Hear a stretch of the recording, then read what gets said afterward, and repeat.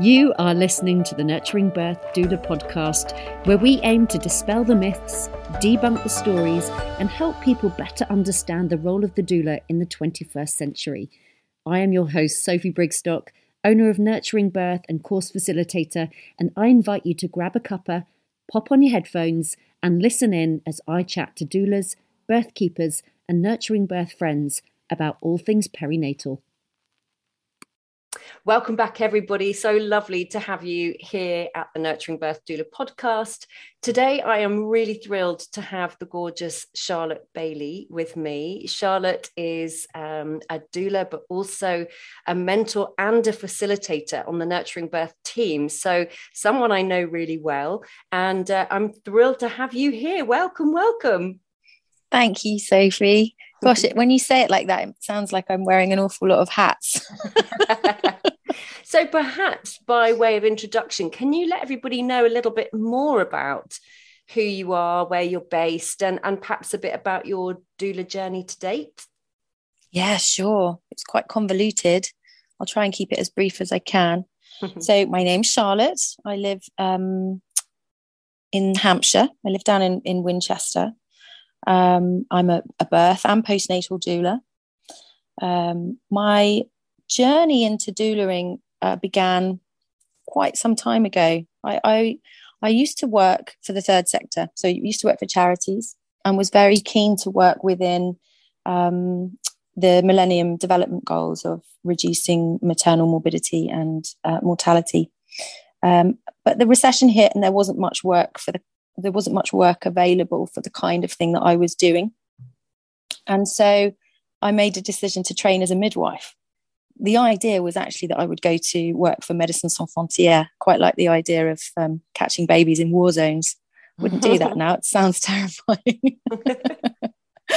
So it was a very quick decision for me. It was quite accidental. I'd literally made the decision, and 72 hours later, I'd been accepted on a local direct entry midwifery course. It was one of those situations of just say yes now and work out the how later. And after my second year of 3 years of training, I had my first child, Eladia, who is now 8, and realised in hindsight I had some pretty bad and prolonged postnatal depression. Mm-hmm. I'd gone back to university after 14 months off, found the return to practice very, very difficult.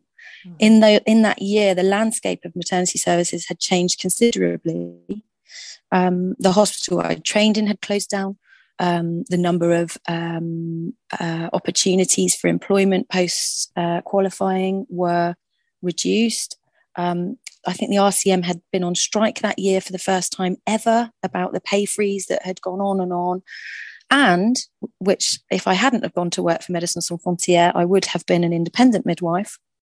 It was the year that the independent midwives lost their insurance and looked like they couldn't continue to practice. And so all of that combined, I thought, you know what, this just isn't the right place for me. And I was heartbroken, absolutely heartbroken. So I went off and did a bit of maternity nursing, licked my wounds for a little while. And people kept saying to me, why don't you just go and be a doula? Why don't you just go and be a doula? And that word just used to stick in my heart like a knife, because the way they said it, it made it sound like it was somehow less than being a midwife, that I'd somehow failed. And so the consolation prize was being a doula. I hear that a lot. Yeah. And so my, it wasn't, my ego was really in my own way. Anyway, I took some time out. I recharged, I re-energized. I went to my home, which is the New Forest, and had a really good think about it, and came across Nurturing Birth and decided, you know what, let's just give the course a go and see how I feel about it. And had quite an amazing experience back in 2016, this was, on the MB course, and realised that actually the role of the doula was what I had always wanted to do, and it was what I wasn't able to do as a midwife, and it was what I was becoming increasingly frustrated about not being able to do the closer I got to qualifying. So in a way, it sort of saved me. And the birth activism side that can sometimes cross over into doulaing really excited that kind of third sector social activist in me. So I found my path, and I was really happy for it. Gosh, that was ever such a long time ago now. So I have since 2016 been working as a doula. Because of my own personal experience of having postnatal depression and being a very lonely new mum, feeling very isolated. I was living in London at the time. I had no family around me. My partner at the time, his family all lived overseas.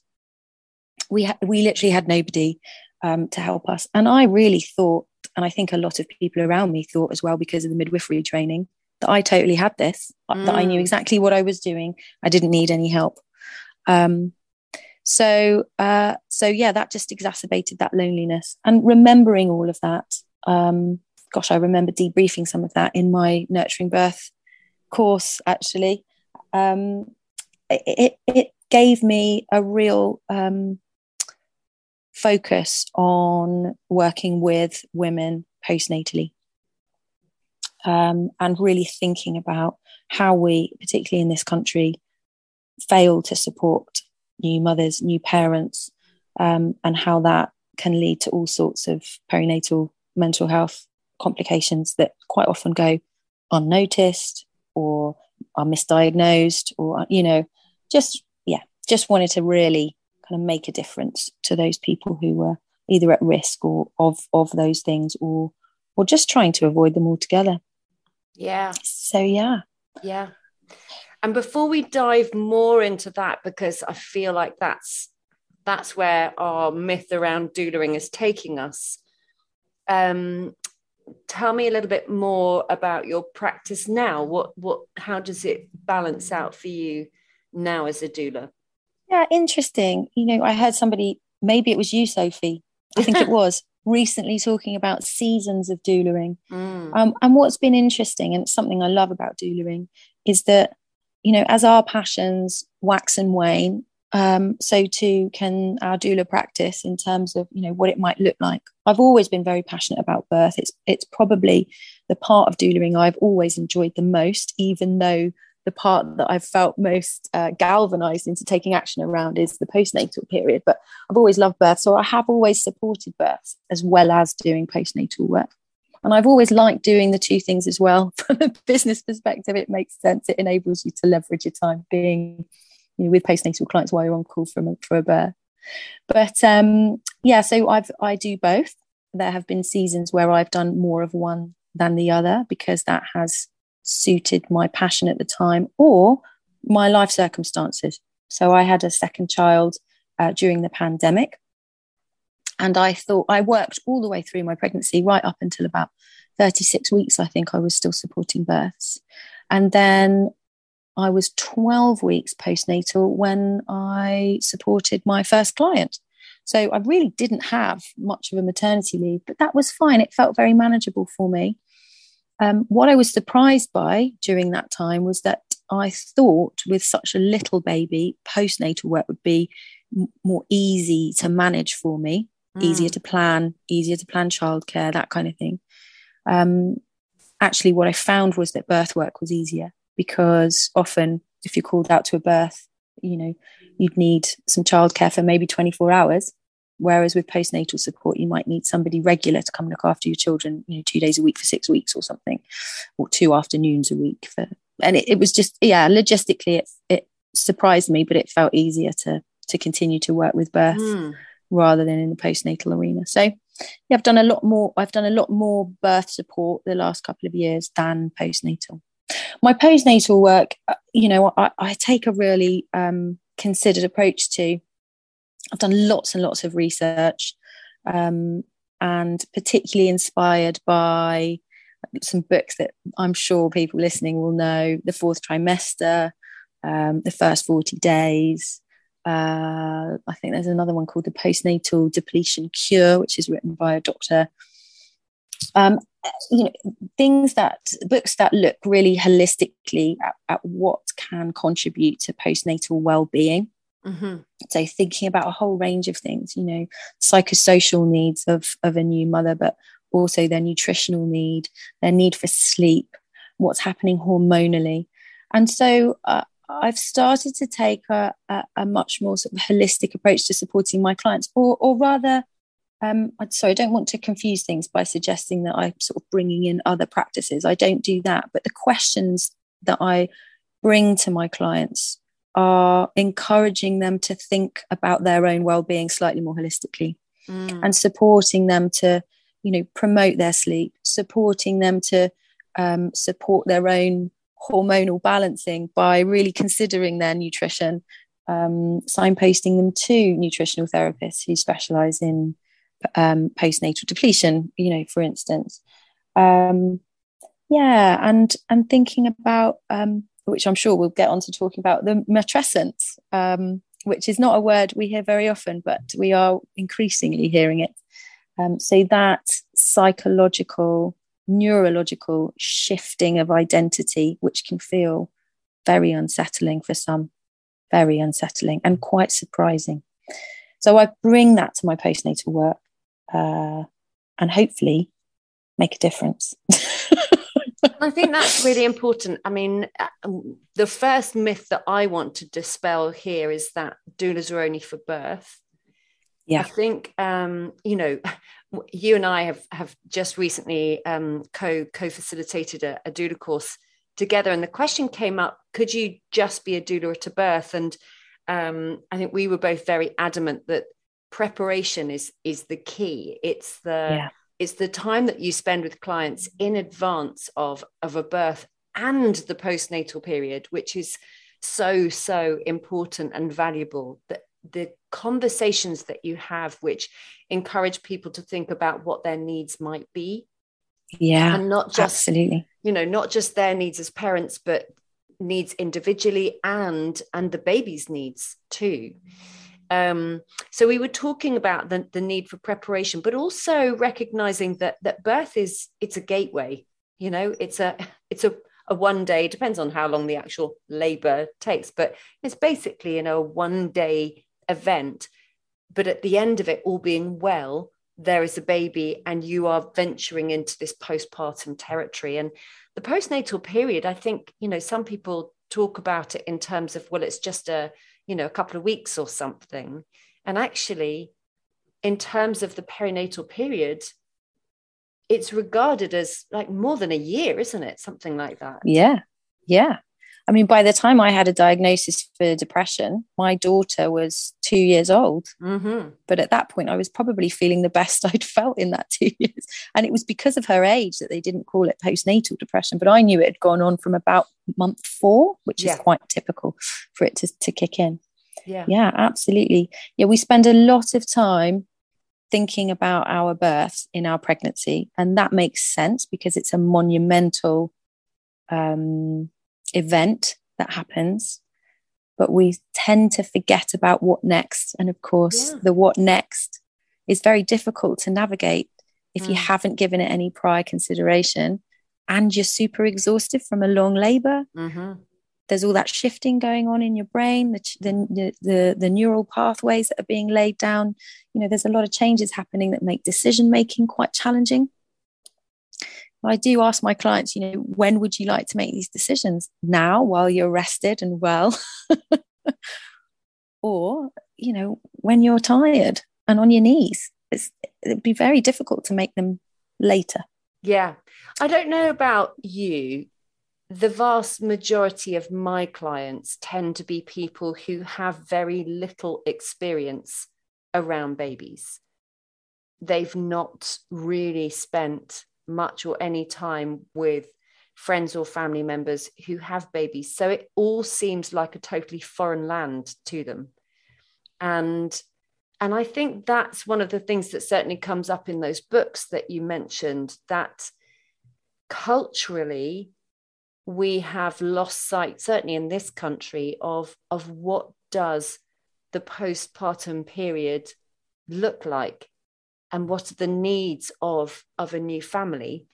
And we have so much expectation placed on us by society, by social media, by friends and family to be a certain something by a certain time. So, I talk about, walking into, your local supermarket and seeing the magazines on the shelf with I had my baby 6 weeks ago and look at me, I'm, absolutely, glammed up to the max with my hair's done and my makeup, and I'm back in my size 6 jeans, and I'm back to work, and I've got an incredible social life, and, look at my gorgeous baby. It's so unrealistic. So unrealistic. And the reality even behind those stories is that it's taken a whole team and a whole day. Yeah, absolutely. To get that person to the point where they're, Hello Magazine ready. Yeah. Yeah. And then a whole load of Photoshop experts afterwards to tweak and erase and airbrush and yeah. And the untold story is what happens in the days that come after that photo shoot. How exhausted is mum? How unsettled is baby? How well do they feel as a family to get things back on track and to recover from what must be a very disrupting event at a time when people feel very fragile, very vulnerable, and easily unsettled. Yeah. So along the way, as you've worked with postnatal families, have you encountered some interesting traditions or cultural behavior around the postpartum period that has really kind of shifted your thinking? Yeah. When I was a student midwife, I supported a friend through the birth of her 4th child. And she is Orthodox Jew. Mm-hmm. And interestingly, she went to a convalescence, don't know what you'd call it, home, mm-hmm. and had a couple of weeks out, left her older children at home with some family members, and took her littlest baby, and she went to rest and recover. And a large reason she did that was because she'd had an epidural during the birth of that child, and it had left her feeling quite physically unwell. Mm-hmm. She'd also reacted quite strongly to a drug that she was given during the 3rd stage to, as she was told, help with the birth of her placenta, and it kind of knocked her for 6. And she found holding her baby very difficult because she was shaking a lot, and so skin to skin became quite difficult. And she felt like she just hadn't got breastfeeding off to the same start that she had been able to with her other 3 children, and she'd breastfed all the way through her pregnancy and baby. It was a bit of a shock to her that things were so difficult this time around. Also managing 3 children as well when you've just given birth to your 4th is tricky in itself. So she made the choice to go away to a sort of mother and baby convalescent centre that had, I think it was a provision through the synagogue. I'm not entirely sure on the details there, actually. And I remember her telling me about it and me thinking, gosh, that sounds very old-fashioned. Talk about the kind of judgments and myths that we tell ourselves, the stories we tell ourselves. But actually, it was what she needed, and that's probably what set the seed. Really got me thinking about what do we need as mothers, and what have we lost, and what are we not doing to support each other. Yeah. Other cultural practices, mainly, Sophie, if I'm honest. As a student midwife, I worked in West London, and I came into contact with many new mothers from a whole range of cultures. And I often found that the midwives around them were not very supportive of the more traditional holistic practices, because of the lack of so-called sort of, evidence-based scientific research into the benefits for yada, yada, yada. And so, yeah, there was, I think, when I started to do my own research, there's probably a bit of unlearning that I had to do around, but definitely sort of,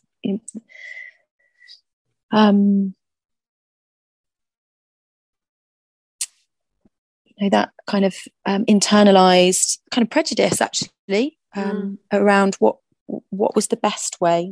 Was it the Western ideology that was based in science, or was there some real gold in the traditional practices? I think what's been really interesting to hear for me is that those cultures where there is a very strong postpartum tradition, particularly around supporting the new mother, that the mental health issues, challenges tend to be far fewer. So, I remember going to a mental health, perinatal mental health conference. Gosh, it must be about 4 or 5 years ago now. And a couple of the speakers there talking about between 1 in 3 and 5 new parents having some kind of mental health challenge. And obviously postnatal depression is the one that kind of gets spoken about the most, but there are many different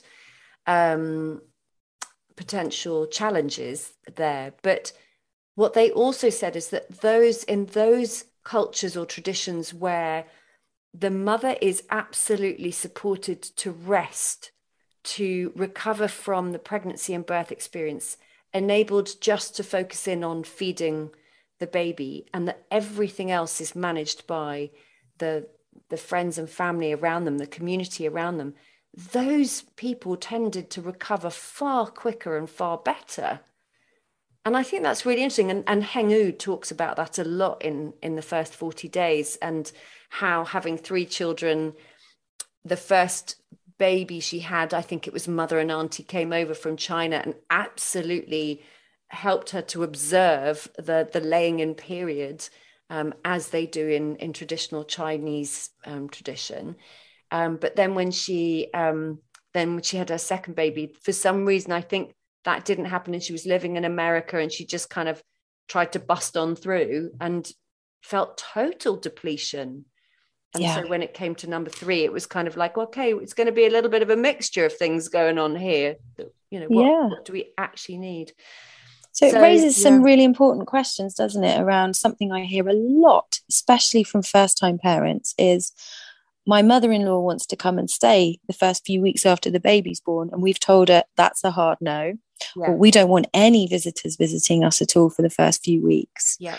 And whilst I completely understand the need to be very selective about who you let into your postpartum home, your bubble, because, as I said earlier, new parents are so vulnerable and fragile that it's important to have positive energies around you. I don't think we're designed to raise babies on our own. And if we're recovering from a very taxing labour or pregnancy, actually, we need the support. We really do. Otherwise, we can end up feeling quite depleted. And I think that's what we consistently see in our culture. Very isolated. We are not designed to have these kind of nuclear 2.4 families. We're not designed to sit behind the front door within our 4 walls with no interaction with people. I mean, if we take it back, we were meant to live in communities, and many people talk about it takes a village to raise a child, and I totally and utterly get that. I really feel it. So I used the birth of my second child as a bit of an experiment. Okay, massive experiment. To try out all the things postnatally. I wanted to try all of the things. So I had a 2-week postnatal depletion diet plan drawn up by a nutritional therapist. I had weekly reflexology for the first 3 weeks. I tried placenta encapsulation. I used aromatherapy oils. And I did nothing other than what Kimberly Ann Johnson refers to in her book, The Fourth Trimester. She talks about, I always get this wrong, 5 days in the bed, 5 days by the bed. On the bed, 5 days near the bed. And by. I mean, I literally didn't really go. And the pandemic, the lockdown afforded me the privilege of not having to ever leave my house for that while. But I just, it was, I'm going to say it. It was transcendent. I was blissful. It was crazy. I was in a constant high. probably for the first 6 weeks, definitely. Then I'd had an interruption that had something to do with work, not doulaing, but something I do outside of that. And it caused a little stressful blip. And so I decided to hit the reset, and I had another 6 weeks. Thank you very much. So I did the whole 4th trimester on the sofa or in my bed, loads of skin to skin, just being with my baby. And it was so wonderful. And not, there was not one moment where I felt anything like postnatal depression, anxiety, OCD, nothing other than pure love and bliss. Talk into that a little bit more, because people will be sitting there going, oh, well, that's easy enough for you to do. But you had an older child, you had a partner who worked away a lot, coming and going. You've got a baby, You've got to somehow, this food needs to be made, bought. Like, how does that happen then? How did you manage that? So I built the tribe. Okay. So I don't have family close by. As I said earlier, my partner's family are in another country as well. My mother is the closest person geographically to me, but during the lockdown, she, being older, was very concerned and didn't want to come out. So I didn't have that support. What I did have was a beautiful community of doulas around me who were still practicing through the lockdown. I think I had a total of 4 doulas in the end. I had a doula for my birth and a backup doula who, and it was my backup doula who supported me through the birth. So naturally I saw her postnatally, but I also saw my, let's say, primary doula postnatally as well. She came over and did a wonderful closing the bones ceremony with me, actually, and a lovely abdominal massage and things. It was beautiful. The doula that did my placenta encapsulation came over with my capsules, and she also happens to be a homeopath. And I wasn't expecting it, and it was incredibly generous of her, but she debriefed my birth with me, and it took hours, and she was so generous with her time and her energy. She just sat and held space so powerfully. It was unreal. And then treated me with homeopathy as a result of what I was feeling and what I'd been through. And then I had a really wonderful new doula who'd recently come through the Nurturing Birth programme, Lizzie Watson. Big shout out to her. She is lovely, who, like me, takes a real interest in nutrition for mental health. And because I'd had this postnatal depletion diet created by a nutritional therapist, I contacted Lizzie and said, listen, could you come and cook these meals for me? She said, yeah, no problem. Some of them I'd made in pregnancy and frozen in the freezer. But she came twice a week. And while she was with me, she would cook, and I'd sit at the table and feed the baby, and we would talk a lot about all the things.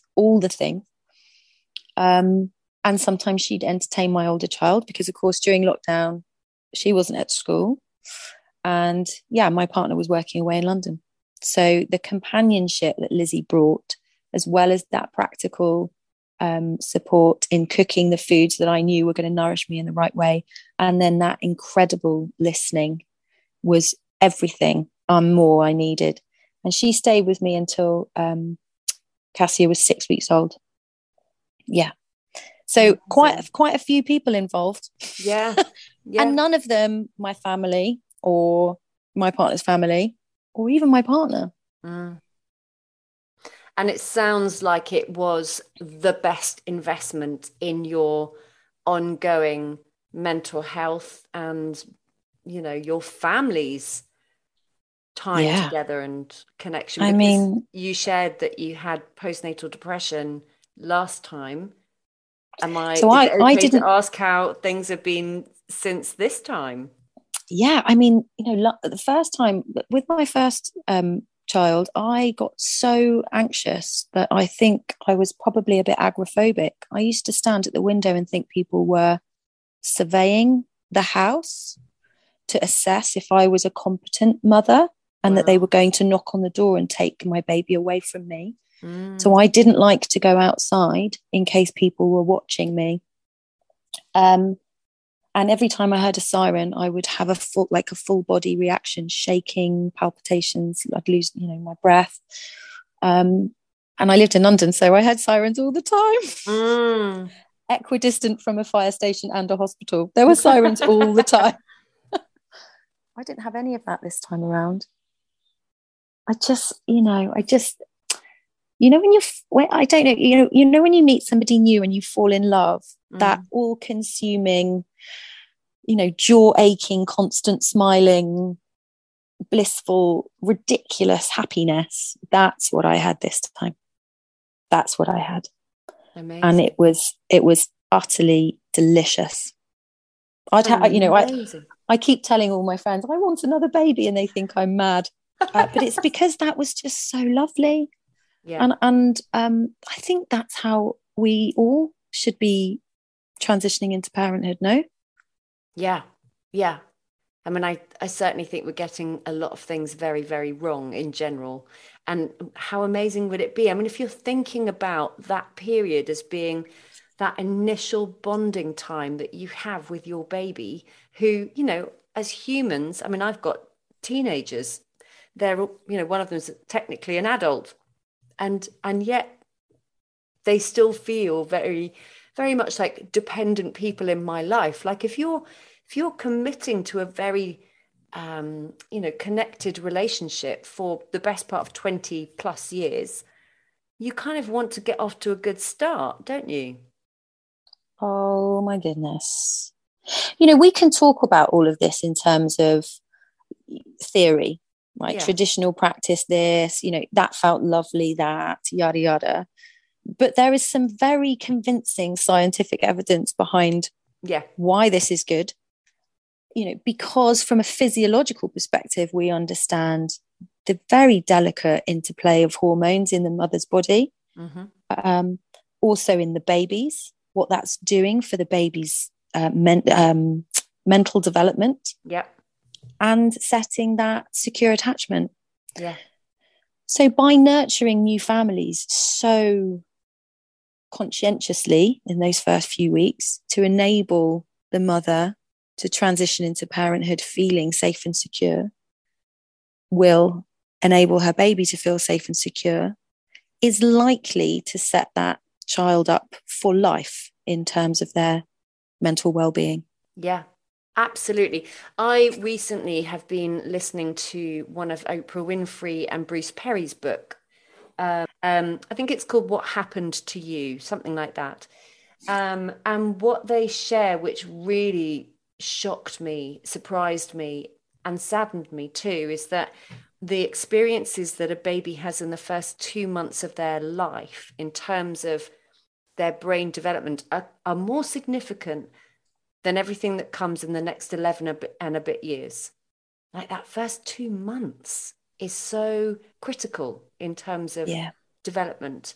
And I know from a decade of teaching doula courses, how many people have sat in the room, me included, and felt a huge amount of guilt or sadness or regret around how things were in that postnatal period.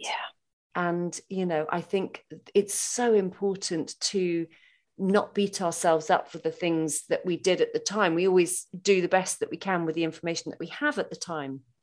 But wouldn't it be incredible if we take this information now and we really support parents in those first critical days and weeks to have a much more positive, supported experience, so that they grow as a family. Those babies grow, as you said, securely attached and get everything off to a good start. I'd love to see that. And the thing that comes to my mind as you're saying that, Sophie, is how we love as a society to complicate things. So, the baby expert industry is booming.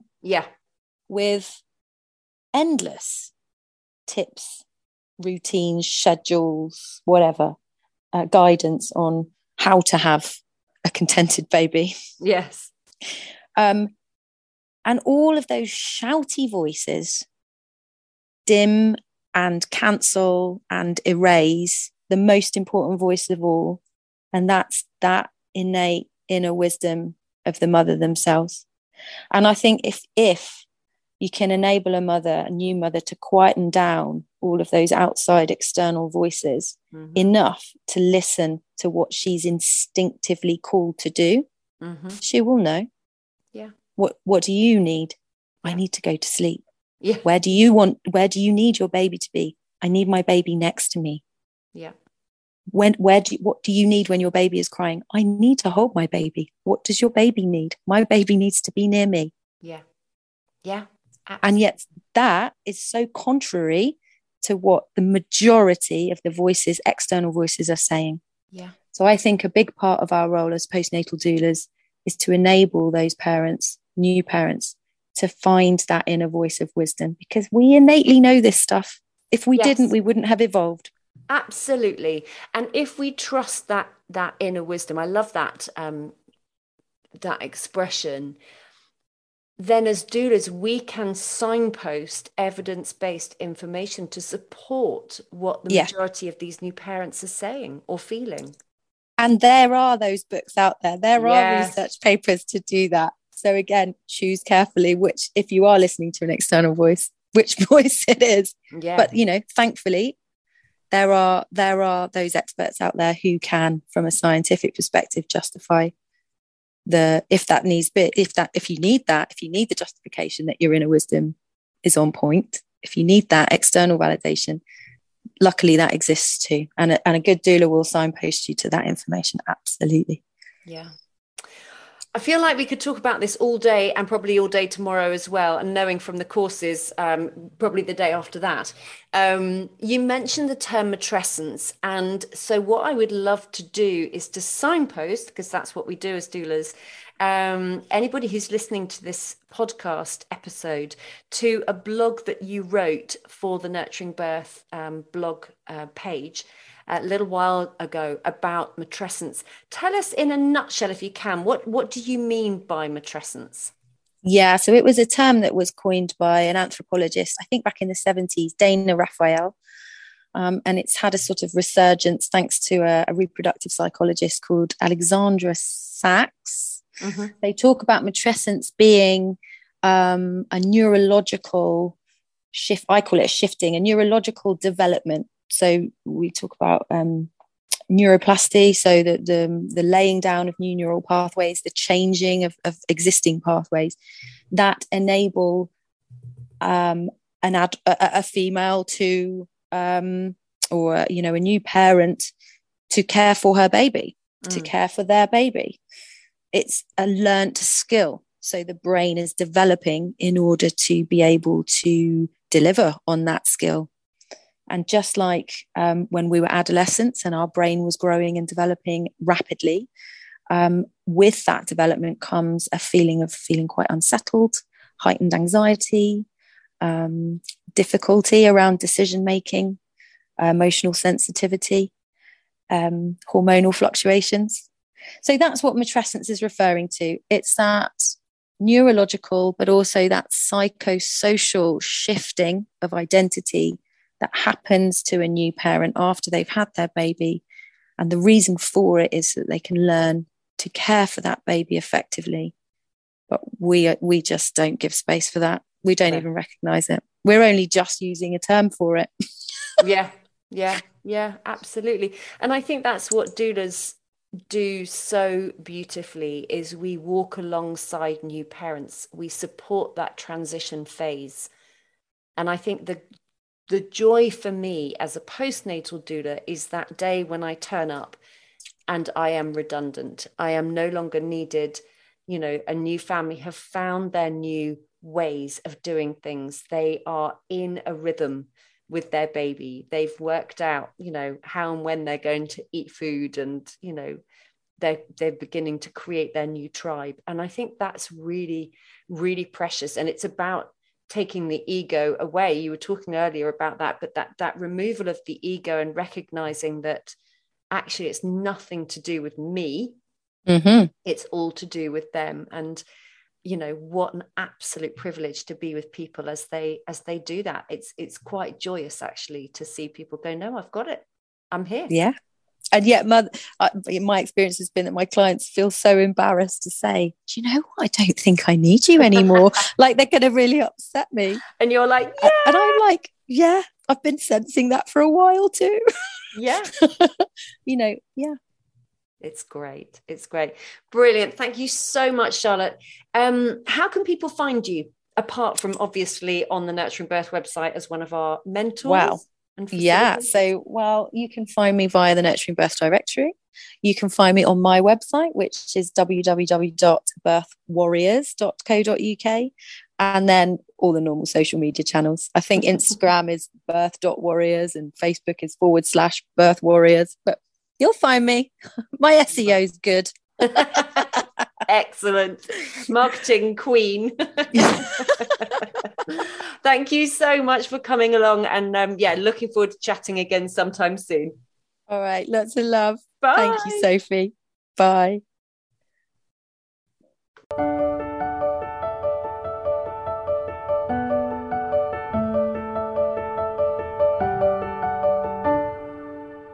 Thank you for listening to the Nurturing Birth Doula podcast. I hope you enjoyed this week's episode. If you've got any questions or any feedback, don't hesitate to come back to us. It's info@nurturingbirth.co.uk. And do follow us on social media at nurturing_birth on Instagram and Twitter. And you can find us on Facebook as well. Please do give us a review if you've enjoyed this episode. We are on Spotify, we're on Apple, and we would love to hear your thoughts about any future episodes you'd like to hear. So do get in touch. Thanks for listening. Bye.